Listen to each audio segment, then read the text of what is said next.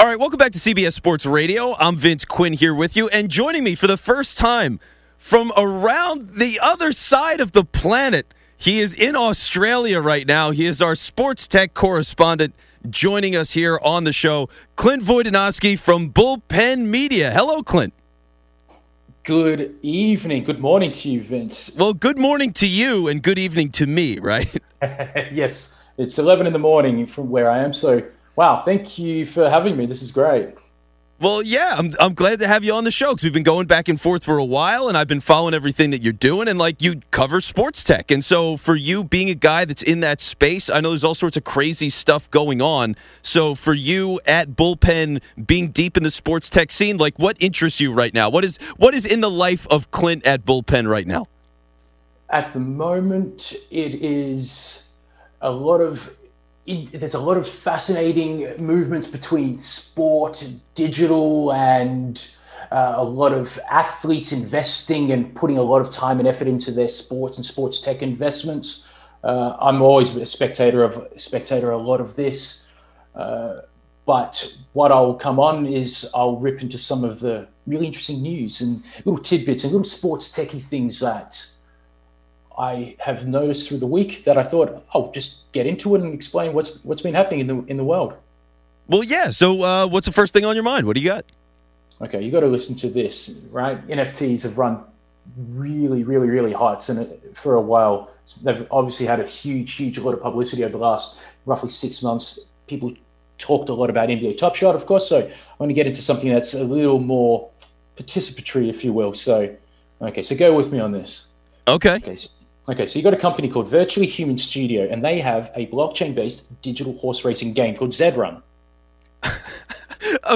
Okay, so first off, blockchain-based digital horse racing game is a lot. What does that mean? Okay, so blockchain means that it's a public ledger, so all digitally owned assets are publicly visible, they're publicly traded, you can actually see how it's all transacted very publicly on the blockchain. So there's always a public ledger of all movement there. So what this is that you can buy a digital racehorse as an NFT, and you can breed them and auction them and race them and trade them and create a stable of them. And this is all digital. You will not be able to pat the bloody horse. Okay, so this is what it is. And it is booming like crazy. Hey, man. So if I want to right now, I can log online, I can buy a horse, I can buy a digital horse, I can own that horse, and I can actually race that horse for real money. I can breed that horse and create another horse for real money on a digital marketplace. Yes. Yep. You're there, and you can pay money to enter races. Races are free as well. You can create stables, you can auction, trade, and sell. Some of the horses are going for up to $40,000 to $45,000. Oh my God! Wow. So, do you ever see the Fast and the Furious, and it's always like, hey, you want to race for pink slips? Now it's like, hey, you want to race for digital horses? Well, you could probably see a whole world where that occurs, couldn't you? Where it's more our whole physical being ends up having this digital being, and it's like, hey, do you want to race for digital pink slips? Maybe that's what we should start, Clint. We should start digital drag racing, and we just build the cars, and then people pay for the cars. I don't know if you could breed cars. That would be a complicated thing, breeding cars, but whatever you do with the cars to create more cars, and we just become billionaires and we walk off the face of the earth. Well, my mechanic skills aren't that great, so I don't know what my digital mechanical skills are. Maybe I'll outsource that as well. So yes, the idea of we can skip a step or two and then let's become the billionaire part. That's actually not a bad idea there. Right? I think we're on to something. So you know what? So called Virtually Human Studio, they raised $20 million in Series A funding. I think $20 million US funding, and a whole lot of major US-based venture firms backed it. So there's actually there's some sort of buzz around this. So I wonder, does this interest excite people? digital horse racing excite people does. And could this potentially be something? Could you do digital motor racing? I wonder if that could be a thing too. Well, yeah, that's the thing. I figure if you're getting horse racing, that's a very natural thing. Because you know what? I'll tell you, like, I drive where I live basically in between Philly and New York. So I'm on the highway all the time.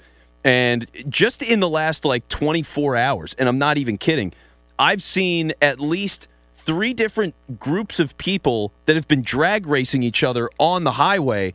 And one of them was a group of 5 cars. And they were all just nice cars, totally decked out, all the fins and everything. And they're just speeding down the highway right after each other. Zip, zip, zip, zip, zip. And if you could do that, something like that, legally, online, I think a lot of people would bite on that, man. I mean, I think that'd really be huge. There's always something there. You just know that there's going to be a digital version of everything. It's it's not too far in the distant future. So that's something to be watching. Something that I'll probably keep my eye on going forward. So that was an interesting bit of news for the week. So okay. And by the way, we're talking with Clint, who is with us, Clint Vojdinoski. I almost screwed it up. Clint Vojdinoski from Bullpen Media, and he's a sports tech guy live with us from Australia. So, yes, Clint, what else do you have for us here? Okay, another thing, pandemic has forced us to play and participate in sport and fitness in a lot of different ways. Another one thing that's pretty interesting is that obviously you get your Pelotons and stuff like that, but stuff like golf simulators is another thing of interest. People have been playing a bit more golf because it's socially distanced, but also people going to simulators, same reason, and a very interesting experience.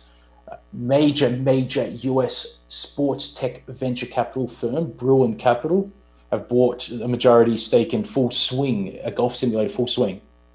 So they see, yes. Well, I've got a question because what I've been to, and I'm curious if this is the same thing that you're talking about right now. I went to a place, 25 minutes from my house. I went with my brand new brother-in-law, so look at me go.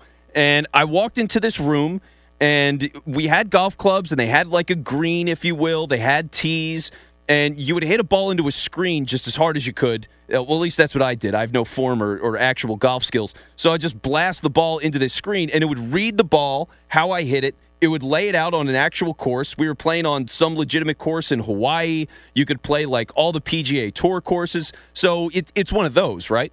Yeah, it is. It's like an authentic simulator. So it gives you the feeling of playing a nice course in Hawaii or in Georgia, or maybe a links course if you're lucky in Scotland. So it is meant to be an authentic experience. Yeah. So that's what people are looking for. You've got cycling, you've got rowing, golf. There's this push towards having the most ideal simulation of physical experiences. Again, I see I've been going on about digital again. So this is this is a major move in the sports tech space. I think companies, venture firms are looking for another Peloton type growth, where to be able to make other sports even more accessible for people that don't actually play it that often. So okay, so here's where my mind went. All right, so there's going to be not even necessarily super rich guys, but reasonably well-off people, and at some point, and you'll just have it in your house, right? Eventually. You could always. I think this is my estimation, is that things that you could always bring something will will be something for at home. Absolutely, I don't see why not. It's something that you could have a little tiny. I'm trying to think what it would look like. I've got a picture in my head that you could just take you've got a little screen, little club, take swings at it. I can always see things that actually occur in big expansive places. You could bring it in at home. Cycling works really well because of what it is. Golf probably need a slightly wider room, but I can see it happening. Maybe in a basement somewhere if you got a big enough house, See, that's perfect. See, I'm just developing company ideas and business models like left and right here. So we're gonna make somebody else a billionaire from this segment alone, and we will see none of the money. By the way, we won't see a cent of it. Well, you know what? This is just like we're workshopping ideas. People can flesh them out. This is why people come here. They come here to learn as well. Well, exactly, and I'm learning things from you. So how about this? Outside of the golf simulator, what else do you have? What else is going on? Okay, so a much-known sports blog /media company /everything is Barstool Sports have acquired the title and broadcasting rights to the Arizona Bowl. That's an interesting thing as well. Man, yeah, I know. It's so this it's essentially now from a blog to owning the rights of a particular game that they will broadcast across their own channels. So social media channels through their app, through any of their platforms. Wow, that's amazing. Now, here's the thing. Like, you know what I think of with that? Because first off, I mean, for Barstool, it makes all the sense. I mean, they've just become a juggernaut and they make so much stuff anyway. But like, all right, if I'm Tostitos and I sponsor whatever bowl game they sponsor, and I could decide at some point, like, do we see it like Tostitos at some point, and they're just like, yeah, we'll just stream the game on our website, and like you can watch the game on Tostitos.com, commercial free, or like, I don't know. It's just like it's amazing to think that because all these companies are becoming media outlets anyway, and for Barstool to be a media outlet that now just has the rights to the game and broadcasting the game, and it's on all their channels, you just go like, man, the world is changing. It just keeps changing faster and faster by the day. You bring up an interesting thing with Tostitos. So I'll bring it back to them. But with Barstool is that it's media, it's merchandise. Obviously, got ownership with owned by Penn National Gaming. So there's wagering or gambling. There's they actually want to move to the agency space. So there's this for Barstool, it actually makes perfect sense to have live sporting content there, and they've got engaged fans, they've got major audiences. It actually fits in because it's sporting. It actually makes perfect sense for Barstool. With Tostitos, it doesn't quite make sense.